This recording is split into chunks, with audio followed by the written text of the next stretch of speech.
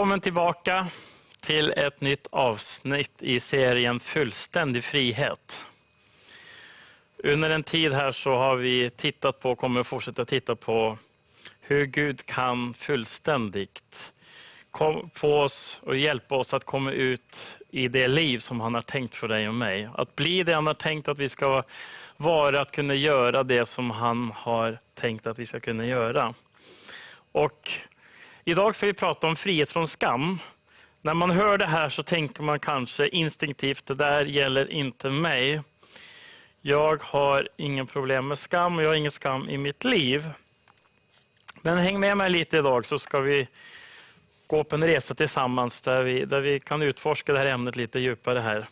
Och se vad Bibeln har att säga om det här. De två viktigaste frågorna i livet kanske är: vem är jag? Och vart är jag på väg? Vi lever i en tid där folk är väldigt vilsna. Inte bara om vart de är på väg, utan även om vem de är.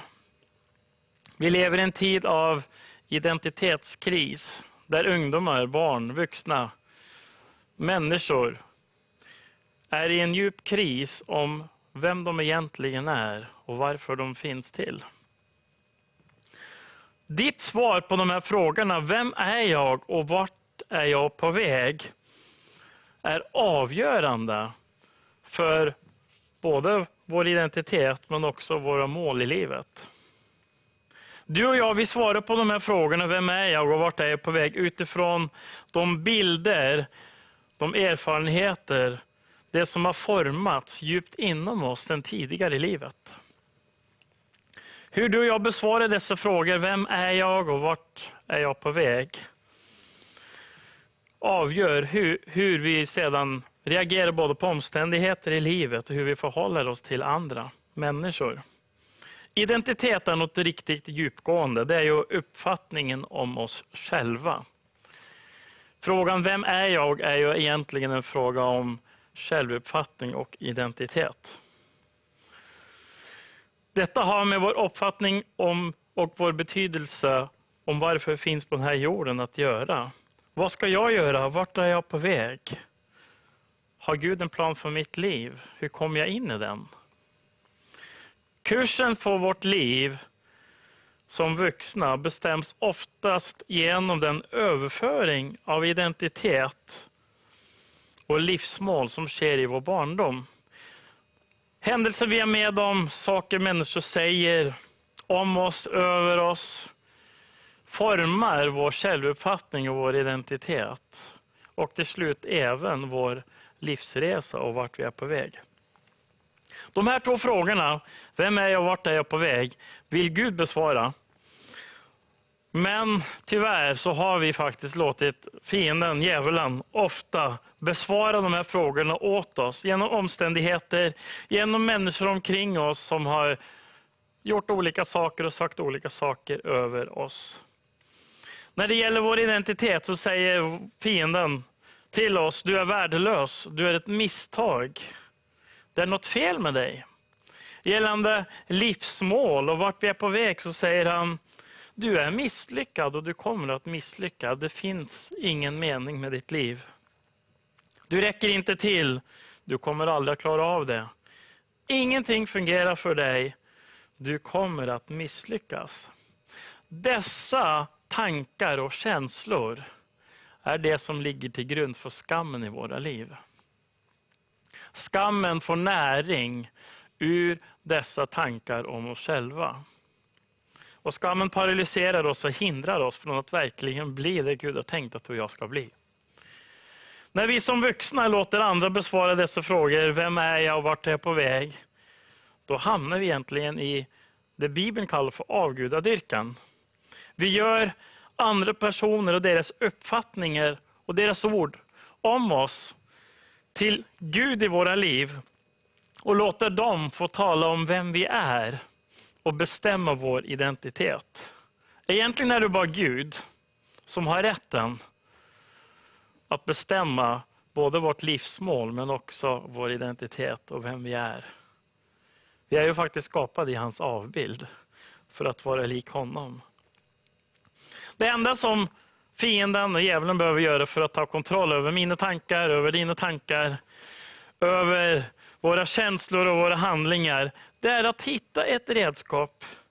En människa som kanske till och med oavsiktligt förmedlar ett budskap som förbannar vår identitet. Du duger inte, du kan ingenting, du är dum i huvudet. Sådana här ord som tyvärr många barn har fått uttalade över sig kan forma en hel framtid.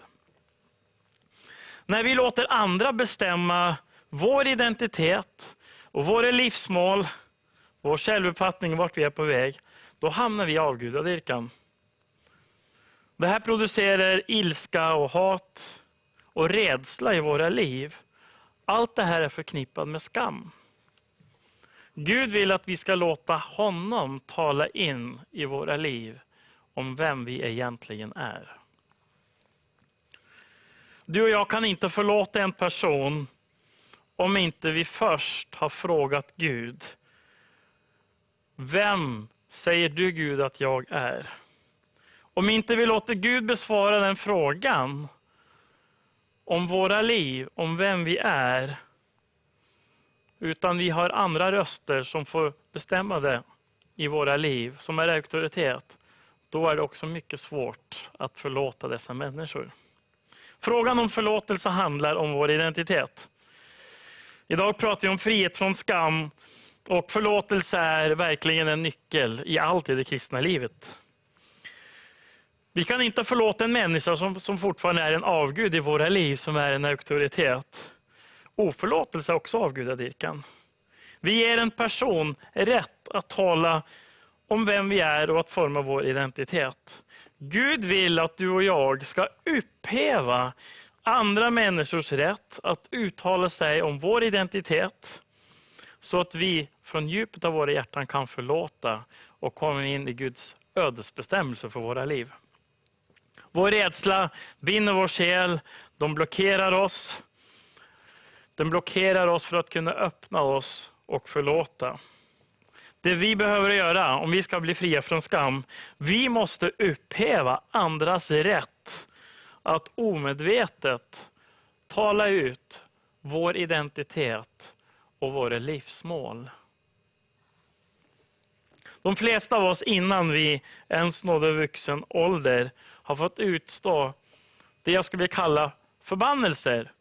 Negativa ord som har format vår identitet, vår självuppfattning. Ibland är det inte ens genom en negativ handling som det händer, utan det kan vara brist på handlingar, brist på bekräftelse, brist på välsignelse. Då bygger vi upp ett tjockt, skyddande skal runt våra hjärtan. Och det stänger även ute Gud och hans kärlek. Och Gud vill inte att det ska vara så. Har man blivit djupt sårad och inte fått en välsignad identitet som barn, så bygger man en mur för att inte bli sårad igen. Men det stänger ute Guds kärlek från våra hjärtan. Det hindrar oss från att verkligen leva ut en identitet som Gud talar ut över våra liv. Gud vill riva ner den här skyddsmuren, det här skalet. Han vill ta bort det från våra liv. Så inte vi står emot hans kärlek. Det här kanske vi gör även lite omedvetet ibland. Vi säger att vi vill uppleva Guds kärlek, men skalet och skyddet som vi har runt oss tar inte bara och skyddar oss från människor, utan det håller även Gud på avstånd.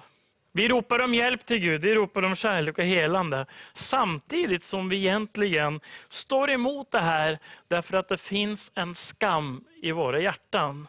Och den här skammen har sin rot i en felaktig identitet formad av vad andra sagt och gjort mot oss.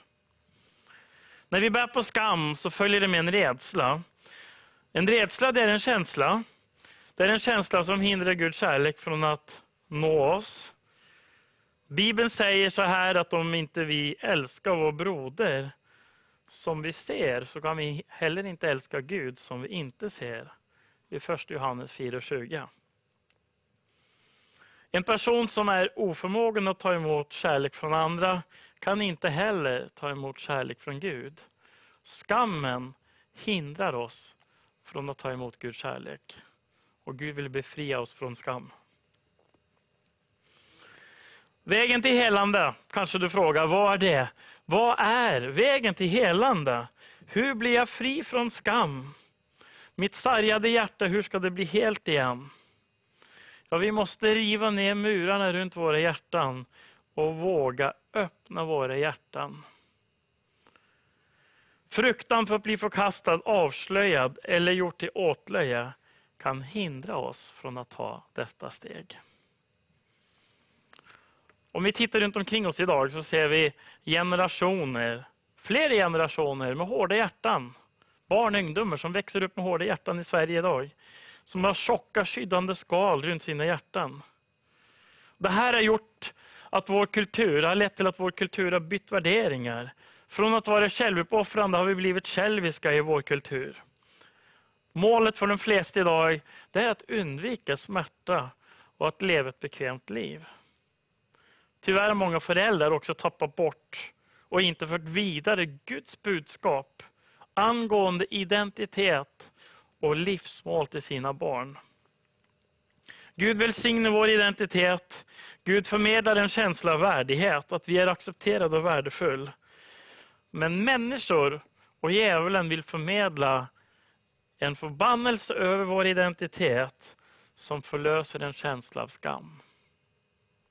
Och när vi bär på skam så tar det och stjäl vår frimodighet och vår tro. För att komma inför Gud så måste vi kunna komma med ett rent samvete. Vi måste kunna komma utan skam. Annars så vågar vi inte nalkas Gud. Han är ju helig och fullkomlig. Och djävulen vet det här, så allt som han gör och där han sätter kanske in mest av sina, ska man säga, arsenal för att sänka oss, så handlar det, tror jag, just om det här med skam. Han vet om han kan få skam in i vår liv, i vår identitet, så kommer det att avskärma oss från vår relation med Gud. Det kommer att hindra vår kontakt med Gud. Det kommer att stoppa vår frimodighet. Det kommer att kväva vår tro. I Jeremia kapitel 20, vers 18, så säger Jeremia så här: varför kom jag ut ur moderlivet för att se möda och bedrövelse och se mina dagar försvinna i skam?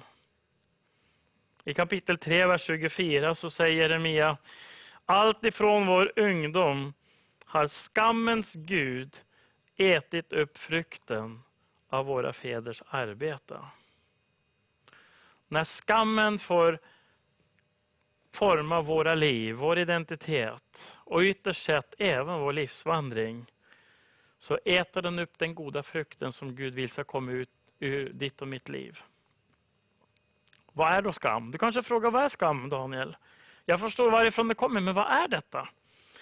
Skam är en känsla av att sakna värdighet, av att vara värdelös, av att inte vara accepterad. Och ytterst sett kommer det här ifrån djävulen själv. Därför att han blev förkastad av Gud när han föll i synd som Lucifer i himlen. Skam är ett själsligt sår som orsakas av förbannelse över vår identitet. Det kan gälla utseende när man växer upp. Du är ful, ingen vill ha dig. Det kan gälla vårt intellekt. Du är dum i huvudet, du förstår ingenting. Det kan gälla vår framtid, du kommer aldrig bli någonting. Det värsta av allt är om det här talar sig ut av de som är nära oss, av föräldrar och vänner. Då formar det vår identitet och vår personlighet. Skam är en känsla av att ha ovanligt många brister, att känna sig oduglig, annorlunda, att inte passa in. Skam kommer genom förbannelse som människor talar över våra liv. Eller genom att de förkastar oss, föraktar oss. Och när det här händer, då kommer rädsla in. Då kommer fruktan in i våra liv, att inte bli tagen på allvar. En fruktan att lämnas ensam. Och varje gång man hålls ansvarig för och känner sig skyldig för saker som ligger utanför ens kontroll, så kommer skammen tillbaka. Några exempel på det här i en familj. Gör aldrig fel. Du måste alltid ha rätt att göra rätt.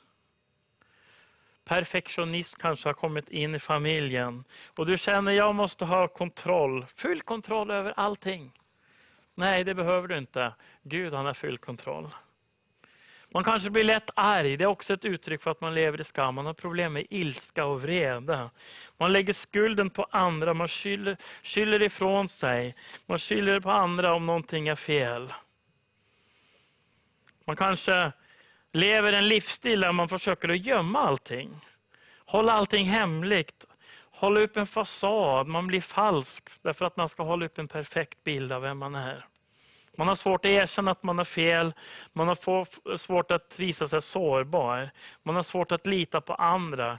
Relationer blir opålitliga. Och när vi låter skammen komma in i våra liv så döljer det vårt verkliga liv för andra. Och det hindrar oss från att bli de Gud har tänkt att du och jag ska vara. Vi börjar maskera oss, gömmer undan det som inte är perfekt i våra liv. Och eftersom vi kristna ska vara så helgade och vill vara lik Jesus, vilket Gud har kallat oss att vara, är det desto lättare att vi hamnar i skamkänslor. Att vi försöker att maskera och gömma undan allt som inte är bra i våra liv. Men gör vi det här, hur låter vi skammen forma vår identitet, så kommer vi inte att kunna se Jesus. Och vi kommer inte att kunna lära känna honom. Skam gör att vi fokuserar på oss själva. Vi fokuserar på lerkärlet istället för Guds härlighet som finns inom lerkärlet. Om du har ett lerkärl och fyller det med starkt ljus, så blir det genomskinligt och alla sprickor och jack och skavanker blir synliga. Om vi då fokuserar på det här kärlet, så kommer rädslan för att skavankerna ska bli synliga och att de ska bli avslöjade. Och då kyler vi det här kärlet, vi gömmer oss. Men då göms ljuset också som Gud har satt in i kärlet. Om vi fokuserar på Jesus, då flödar smörjelsen och livet och den heliga ande genom oss. Fokuserar vi oss på oss själva så försvinner härligheten från våra liv. Skam leder till missbruk, beroenden. Ett behov av att jag måste vara behövd. Hur vet du och jag om vi har skam i våra liv? För en del uttrycker det sig att man har svårt att be någon om hjälp. Man har svårt att be om en tjänst. Jag kommer ihåg vid ett tillfälle jag stod och skulle handla mat på Willys mataffär.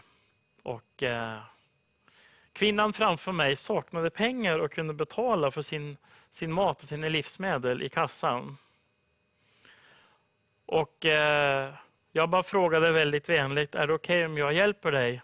Så sträckte jag fram en 500 sedel till henne för att hjälpa henne. Och hon reagerade inte med tacksamhet utan med ilska och vrede. Och sa, jag behöver inte din hjälp och vem tror du att du är? Och sen började kvinnan svära och förbanna mig för att jag ville hjälpa henne. Jag klarar mig själv, sa hon, jag behöver ingen hjälp. Och sen sa hon till hon som satt i kassan, du får plocka bort det här, du får ta bort brödet, ta bort mjölken, ta bort de här varorna. Jag behöver inte dem, men inte ska jag hjälpa någon.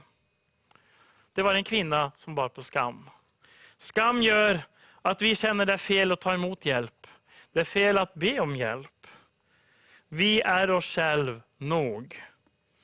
Skam gör att vi aldrig kan tillåta heller, varken oss själva eller andra, att göra fel. Allt måste vara perfekt. Vi måste ha ett perfekt utseende för att gå ut genom dörren.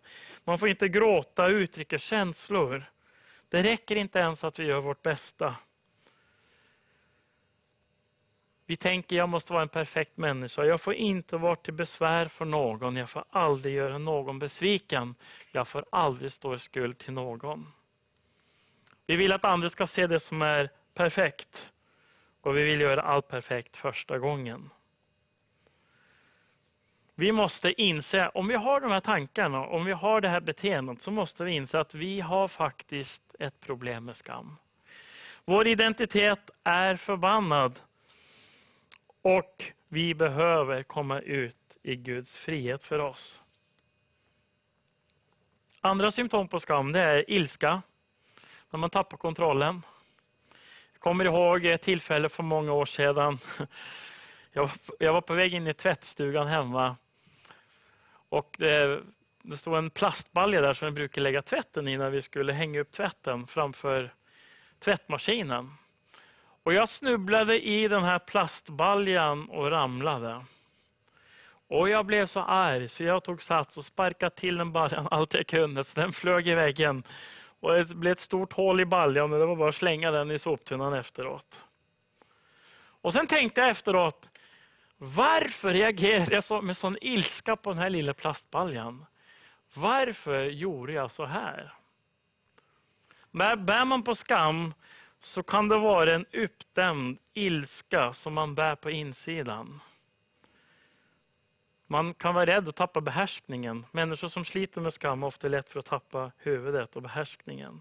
Man kan ha svårt att säga nej till människor. Man är rädd för att misslyckas. Depression är ett uttryck ofta av skam i våra liv. Vi isolerar oss, vi har svårt att få vänner. Vi undviker att erkänna behov för andra, att vi behöver hjälp. Vi har svårt att be om hjälp. Så vad är då svaret och lösningen? Jesus, han tog vår skam. Hebreerbrevet 12 vers 2 står det: låt oss ha blicken fäst vid Jesus, trons upphovsman och fullkomnare. Han utstod korsets lidande utan att bry sig om skammen. Han blev avklädd, i princip naken, hängde upp på ett kors, spottad på, slagen, föraktad, falskt anklagad. Han fick utstå verklig skam. Han fick utstå riktig skam. Och han gjorde det för din och min skull. Han tog vår skam på sig för att vi skulle bli fria från skam. Paulus säger i Filipperbrevet 1:20: det är min längtan och mitt hopp att jag inte på något sätt ska stå där med skam, utan att Kristus nu som alltid skall av mig frimodigt förhärligas, vare sig jag lever eller dör. Den enda som har rätt att tala ut identitet över dig och mig, det är Gud själv. Det är Jesus. Bibeln säger att vi har blivit accepterade i Guds älskade son Jesus. Han tog skammen för dig och mig. Han tog vår skam, han tog vår skuld. Han tog förbannelsen som har drabbat dig och mig genom ord som har talat ut över våra liv. Det står i Romarbrevet 10 vers 11: ingen som tror på honom ska stå där med skam. Guds tanke och Guds dröm för dig och mig är att ingen av oss som tror på Jesus och tror på det han säger om våra liv ska behöva stå där med skam. Även Romarbrevet 9 återupprepar det här i vers 33.